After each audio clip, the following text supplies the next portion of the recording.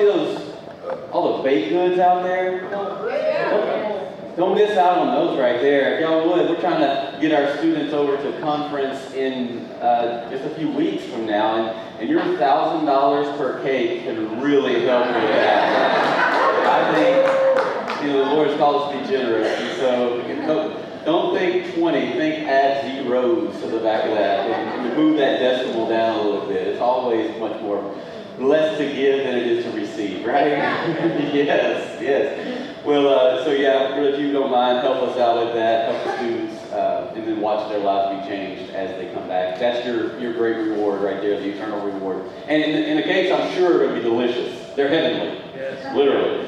Yeah, so, hey, how about last weekend? Was anybody here? How about Dr. Woodall did bring in the word? Yeah. It's lovely to have a church body with so many great communicators and different styles to bring you an approach that if we're going to go to a discipleship level to help you understand, as God was choosing these different writers for the Bible, then He used personalities to bring detail so that it would be eternal, so that forever these words and the structure of God's writings would go through certain people. So Matthew being a tax collector. If you've ever met an accountant, you'll know there's a difference between those dudes or ladies and others. And then Luke, who wrote the book of Luke and the book of Acts, which is very important for you to know as we go to the next series, was a doctor. And so you got to see, as Dr. Woodall was bringing a word on the Beatitudes, the detail, the context in which he was explaining things to give you perspective. You think about Luke being a doctor, physician of his day, same mentality. So you almost got to step into the Bible to see, so when Luke was writing this form, this way, here's his mindset, here's his paradigm. And so that's why it's important for you guys to be able to see that. And then as you go into Acts, he wrote a lot of detail, a lot of great information there. And then John and Mark had different styles of writing too, but that's enough on that. So we are shifting. This is the last series of last message of All Things New, the series we've been in, where we're talking about the beginning of the Sermon on the Mount, and that was the Beatitudes. That's the Beatitudes. Many theologians say there's 8 Beatitudes. Some say there's 9. I think there's 9. I think there's a split. We're going to cover 2 together. We're going to talk more on 9, but 9 kind of helps you get through 8, and so you're going to understand that in just a minute because of the approach. And both of them say, "Blessed are the persecuted." Blessed are the persecuted. In Matthew 5:10 through 12 are these 2 Beatitudes, and it says this: "Blessed are those who are persecuted because of righteousness." Now it's talking about values. Righteousness. We talked a few weeks ago about 2 things righteousness is. There's righteousness. There's being in right standing with God, and then living a righteous life. Right standing is I'm saved, and it's all by His grace. And the picture that we just painted with communion, His blood saves me, not my works. I couldn't earn it. There's nothing I can do to earn it, nor paying back. And so that's right standing. Righteousness is I just live a righteous life before God and man. And so that's blessed are the persecuted because of that. Those are values, because of the values in which the Word of God calls us to live to, which is another way, living a different way. There's going to be persecution. There's going to be attacks. There's going to be challenges in life. Don't worry, the kingdom of God is yours. There's the Old Testament. In the Old Testament, there's a prophet named Daniel. He was a man of great influence in the government and in the community everywhere. But he never relented on values. He didn't flex or bend on the values of God's Word, nor his commitment to God. And so he gives us an example of what it means to be a man who loved really well, but never bent on the values of God.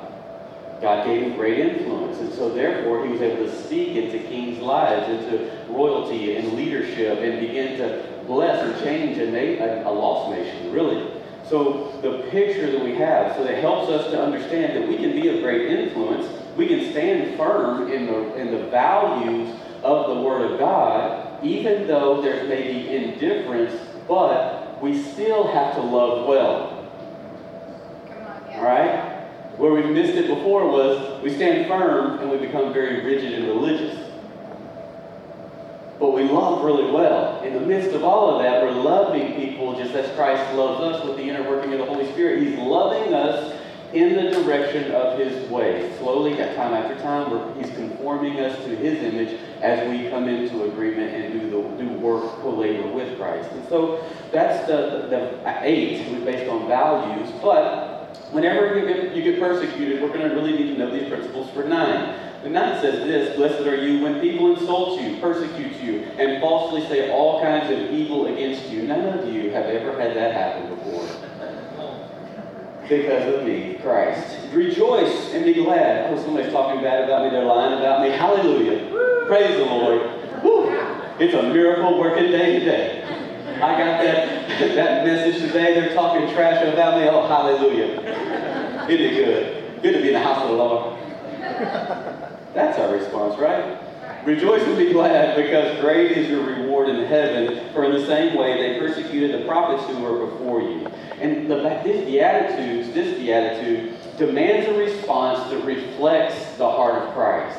The response we give shines Jesus back at the individual is what God is trying to do. Jesus is trying to articulate to us. So we can be sure to testify of Christ through our response as people ridicule, they insult us. By our response, it reflects what's in us. He's calling us to reflect Christ, reflect me back to the lost world, and it's not going to look anything like what they're used to, because the world is demanding a response. So Jesus comes along and says, when people insult you, I need you to already have set in your heart in advance the way that you're going to respond to today's problems. Like the people that cut you off, the people that talk bad about you on Facebook or send you that text or do whatever it is, or there's a mistake, I want you to already set in your heart this morning before the sun comes up in your devotion time that you're going to handle this situation a different way, knowing that it's going to happen today. Amen. That's good. Okay, thanks for the pre-planning. But that's what he's saying right here.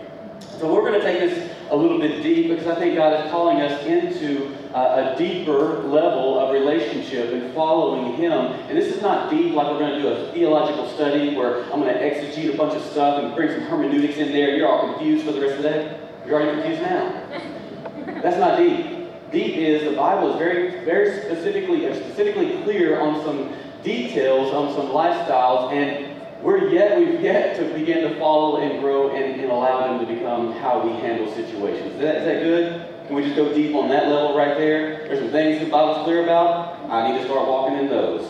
And so Paul says this, the question is, how can this be a blessing whenever we handle things or being persecuted? How can being persecuted be a blessing?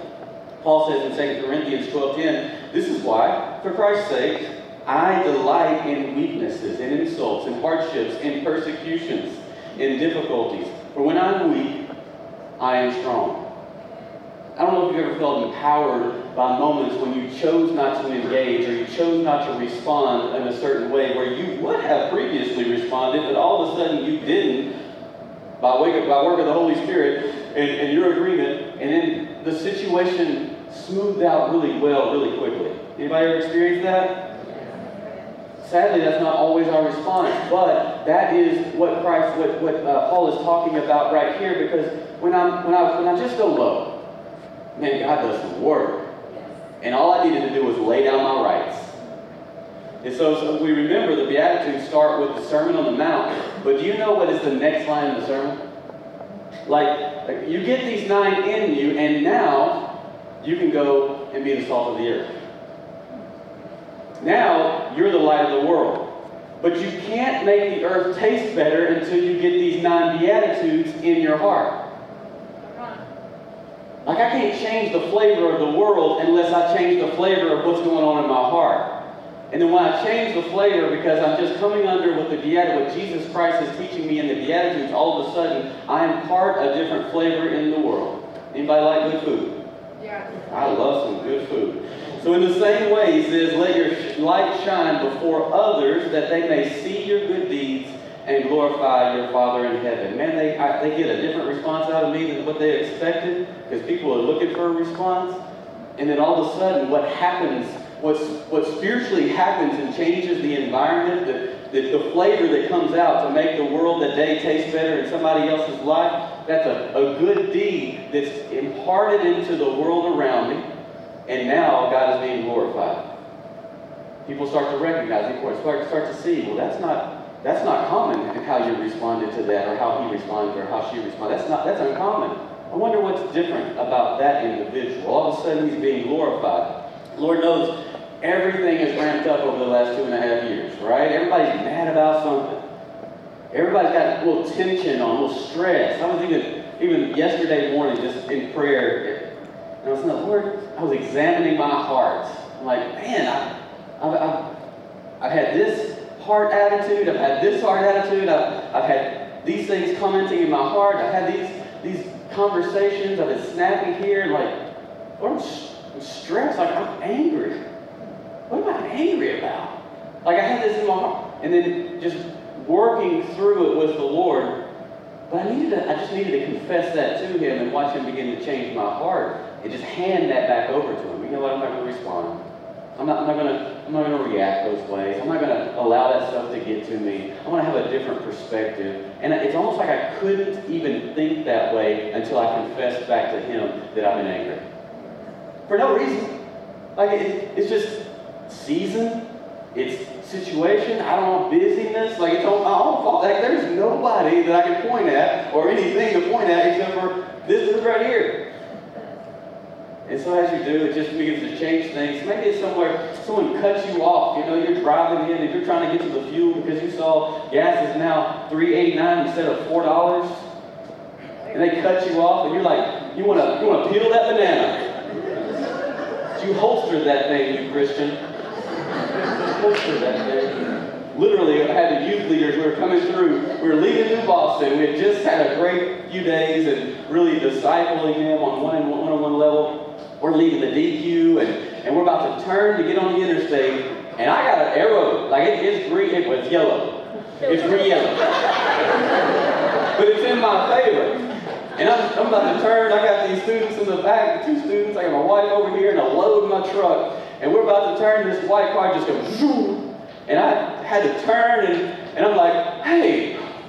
It stayed peeled. It stayed peeled. But I was just giving them the tomahawk chop, you know.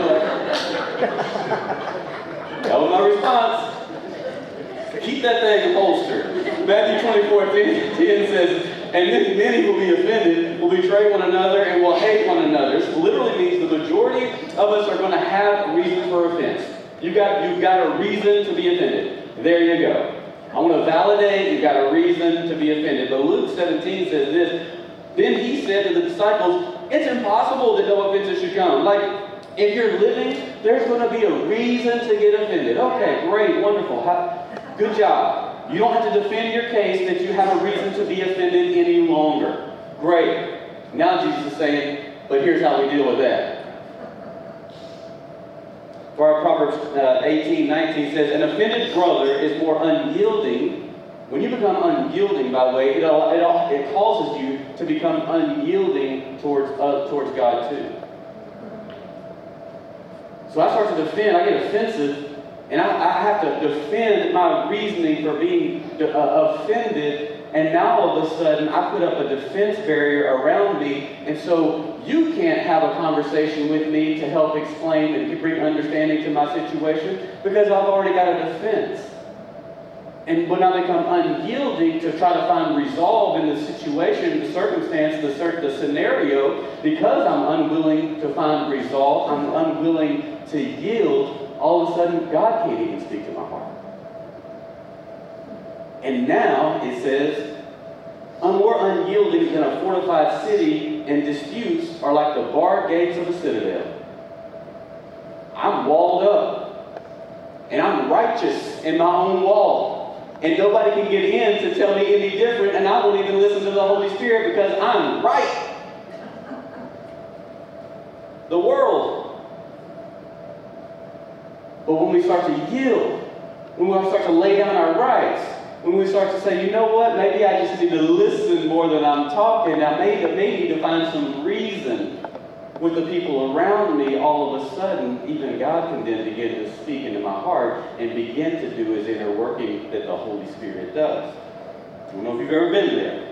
So I want to give you 4 principles that will keep you from becoming a citadel, keep you from being bound up in your own little walls, and save your relationship even.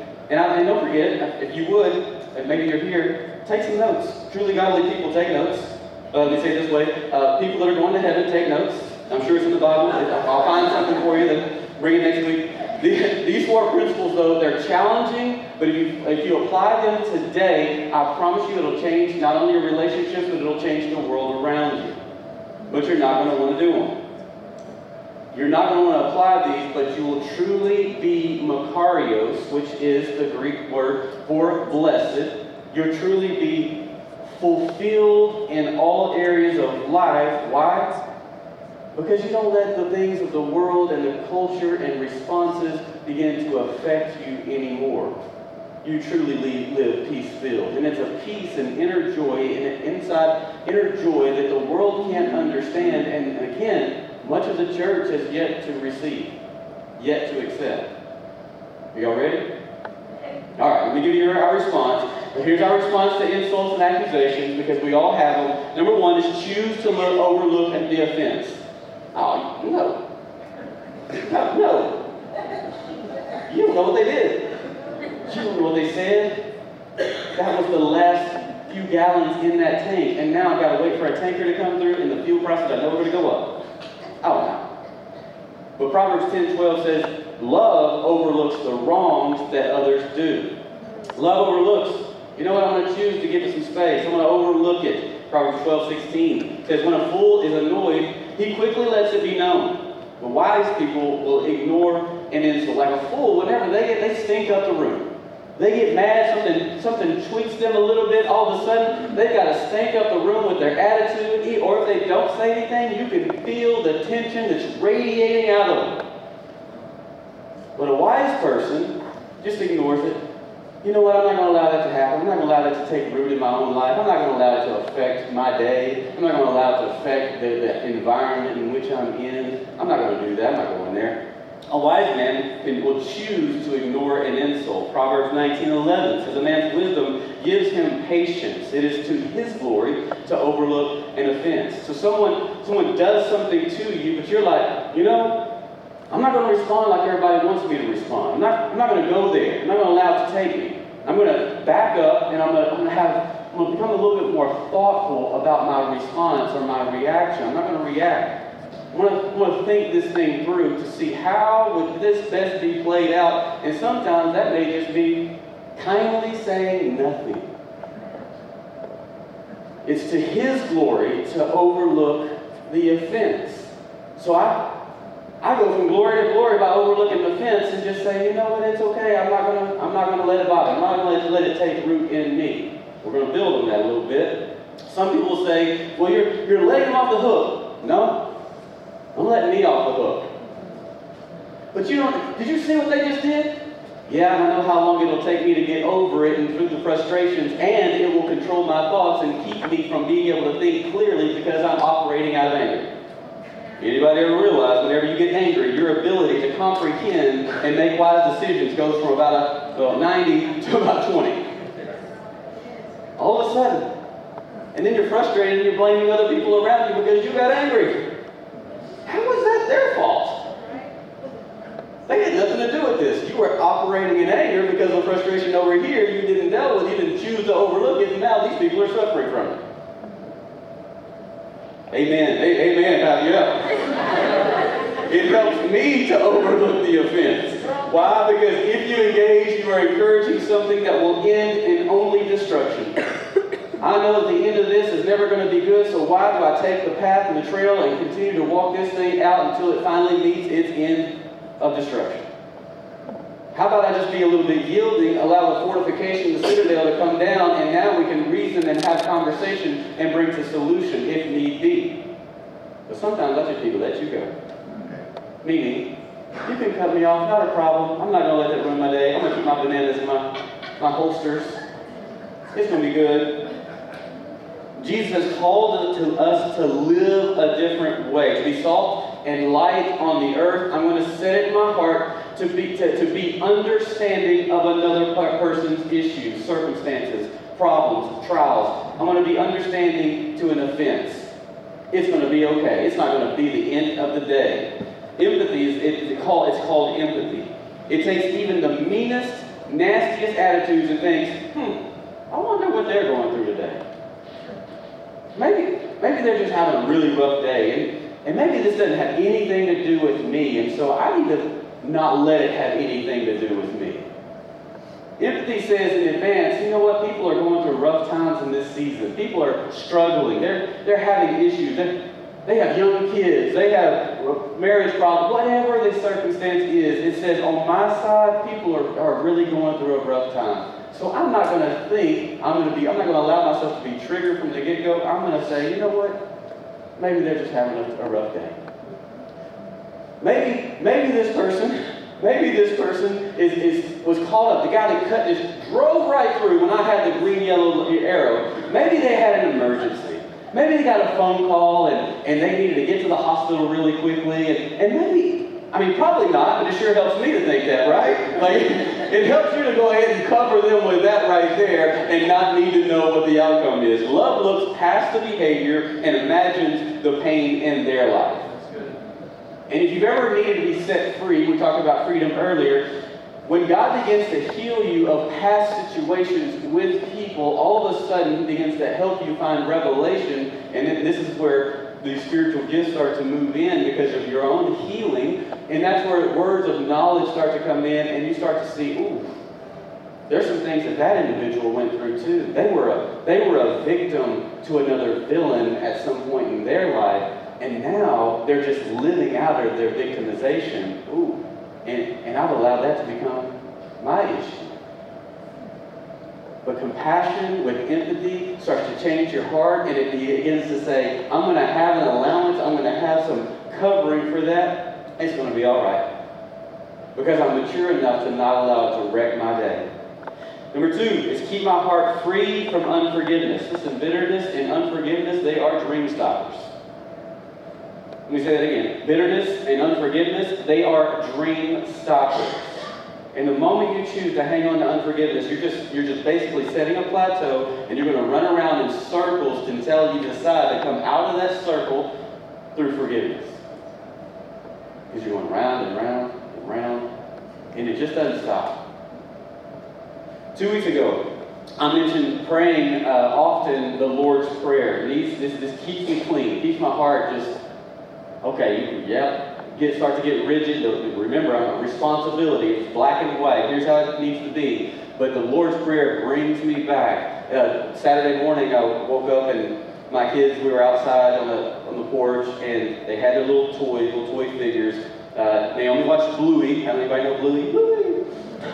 You don't know? Okay, you don't get it. Bluey, and then Nathan has PJ Masks, and so all the Bluey characters and the PJ Masks were in a circle, in a prayer circle.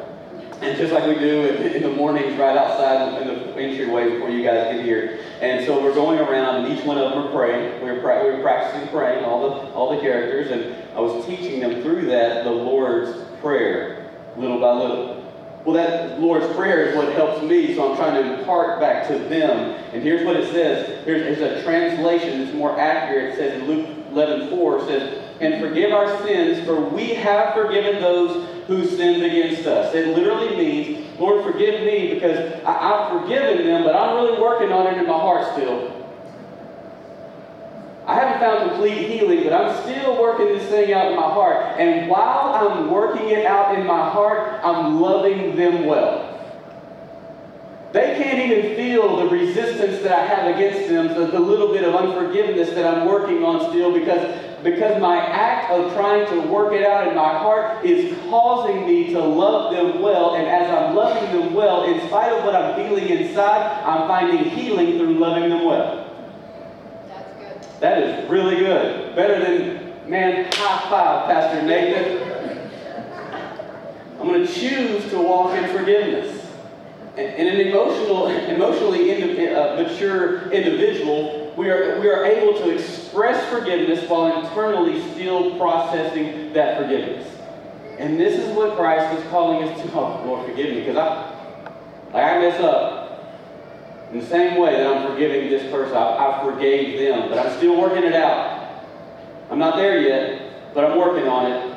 That's why sometimes you'll hear, well, I've already forgiven them. I've already said the word.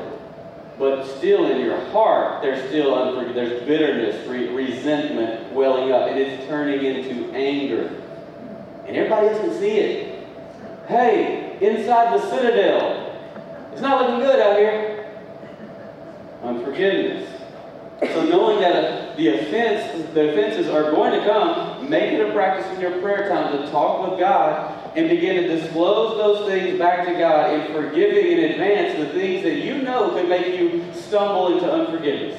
So Lord, when that text comes through, ooh, or that employee does not do, or that driver cuts me off, or I see that so-and-so, Lord, I forgive him. I already forgive him. Lord, I'm setting in my heart, I need help to forgive these people for this situation. Anybody that comes, I'm making room in my heart in advance because I know, Jesus tells me, that offenses are going to come. So if I can take the wisdom from offenses are going to come today, I can prepare the way to realize I'm not going to be shocked when an offense comes my way. Good news. So you're preparing to not carry the offense of the day. Colossians 3:13 says, you must make allowance for each other's faults. Like, because of my personal devotion and conversation with the Lord, I'm going to make allowance in my heart each and every day. Well, I did that yesterday. Well, guess what? You might have to do it again today because it's got its own problems. I'm going to make an allowance for other people's mess-ups. It says, and forgive the person who offends you. Remember, the Lord forgave you. So you must forgive others. And here's a great quote. It says, to forgive is to set a prisoner free and discover that the prisoner was you. Man, am I citadel standing? Am I right standing? Am I right on this issue? I'm imprisoning myself by not yielding, and I'm stuck inside these walls that I can't see. But I'm right. So when someone does something or says something, I'm going to choose to be understanding. They had a reason. There was an issue. They're dealing with something. They aren't mad at me. Just because they're having a bad day doesn't mean it's a reflection on anything about me. They have another barrel of issues that is not about my life. Sometimes we have to convince ourselves of this over and over and over until we can actually allow people to have a bad day and it's not about me. And in fact, I'm going to forgive them in advance. I know who I've got to go see today, and ooh, when I see them, Lord, help me. Help me, brother. Because you know, it's my surprise. And he's already told us there's going to be an issue. Forgiveness is to release you as a prisoner, but it can't imprison the offender either. That's good. 3 is pray, bless, and do good to them. Under the law, the Jewish people had a principle that if someone did something, that you had a right to do something similar or the same thing back to them. This is where you see in Matthew 5, it's still on the Sermon on the Mount. You have heard that it was said, an eye for an eye and a tooth for a tooth. But I tell you, do not resist an evil person. If anyone slaps you on the cheek, turn to them with the other cheek also. And if anyone wants to sue you and take your shirt, hand over your coat as well. Just give it to them. One of our first pastors of our network that we're in, Joel Stockstill is his name. Believe it or not, there's issues that happen in churches. But in the beginning of our planting, just had a little tension going on with people. And believe me, people have tension. But I was calling like, all right, how do I navigate through this stuff? And he goes, you know what, man? There's several things that the Lord hates. But let me tell you this. There was a time where a guy had basically taken advantage of me for $10,000. And he said, instead of trying to pursue it, I just blessed him. And he says, you wouldn't believe that how much, it advanced me. He basically said, I got 10 times that over the next few years following that. He says, just bless them, let them go, and just love on them anyway. there's a principle in that says, I'm out of control, but I give God control, and so I actually give him space to do the work that only he could do anyway.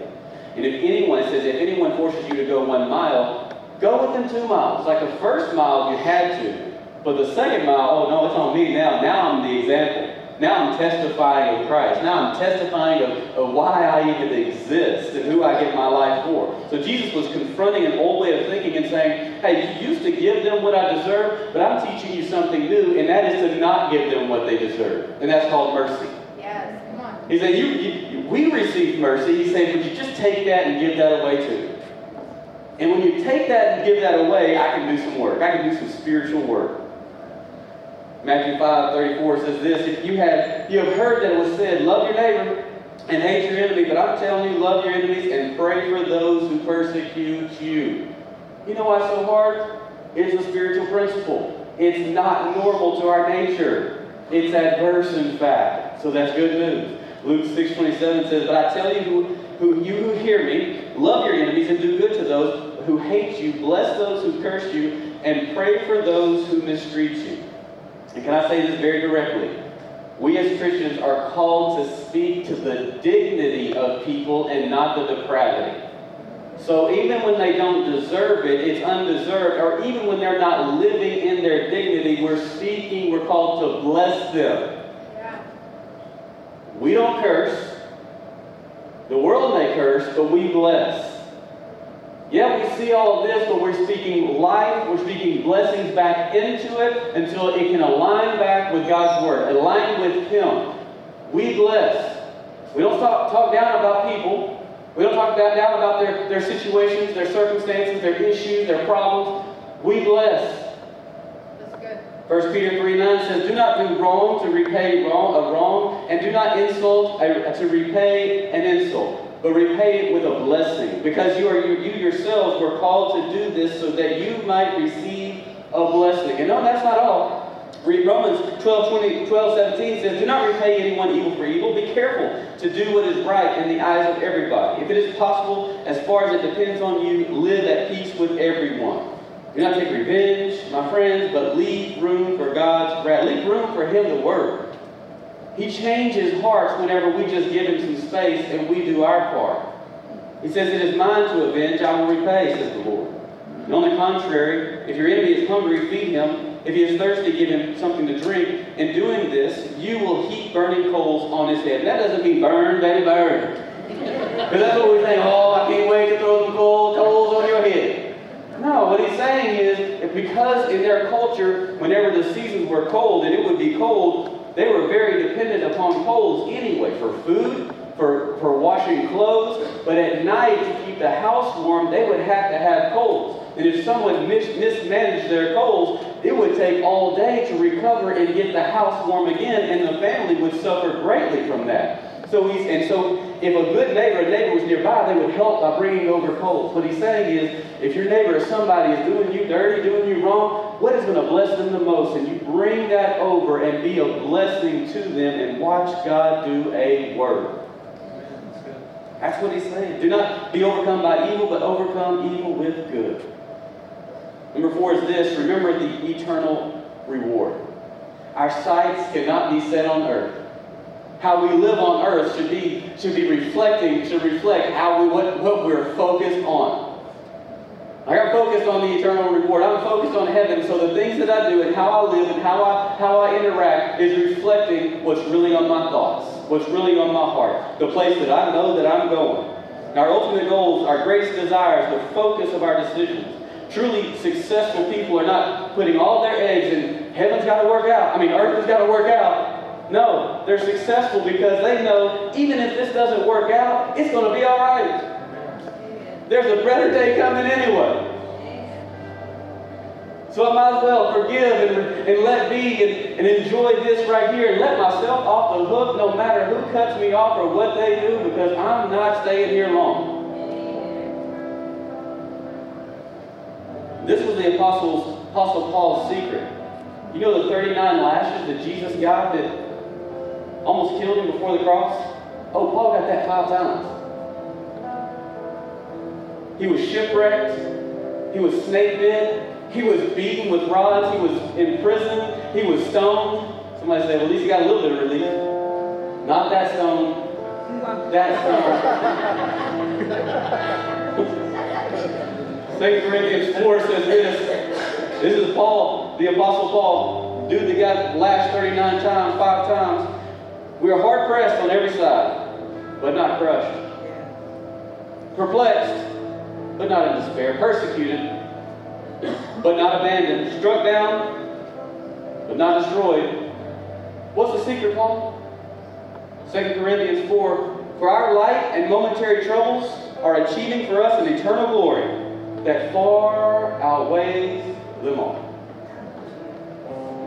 Don't look at this. Stuff out here? Great. How you do it, let it reflect where you're going. But if you have heaven in your sights, and it's okay if things don't work out. The question is, does your earth outweigh your heaven? Because if it does, then life is going to kick your tail every time. It's never going to be enough. It's never going to be good enough. It's never going to be satisfying. It never was meant to be. So we fix our eyes not on what we see, what is seen, but on what is unseen. Since what is seen is temporary, but what is unseen, it's eternal. But let's be real. Some of the worst struggles are the challenge of getting out of bed and getting our kids ready for church, right? Like I open the closet, or however my closet opens, and I'm like, man, I got nothing to wear, and there's clothes everywhere. And we think, man, I got it so bad. What am I going to do? But how about the people who really have suffered, and especially in our generation, the persecution? How about we celebrate today the missionary and the martyr? Can we just give it up for the missionaries and the martyrs that are out there that are truly being persecuted?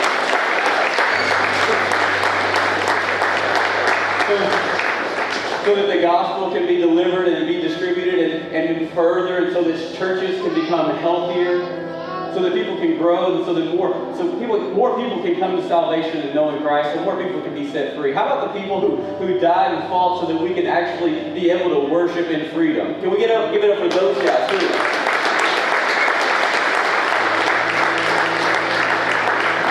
I'm going to finish with this right here. It's a quote by Jim Elliot. It says, "He is no fool who gives what he cannot keep to gain what he cannot lose."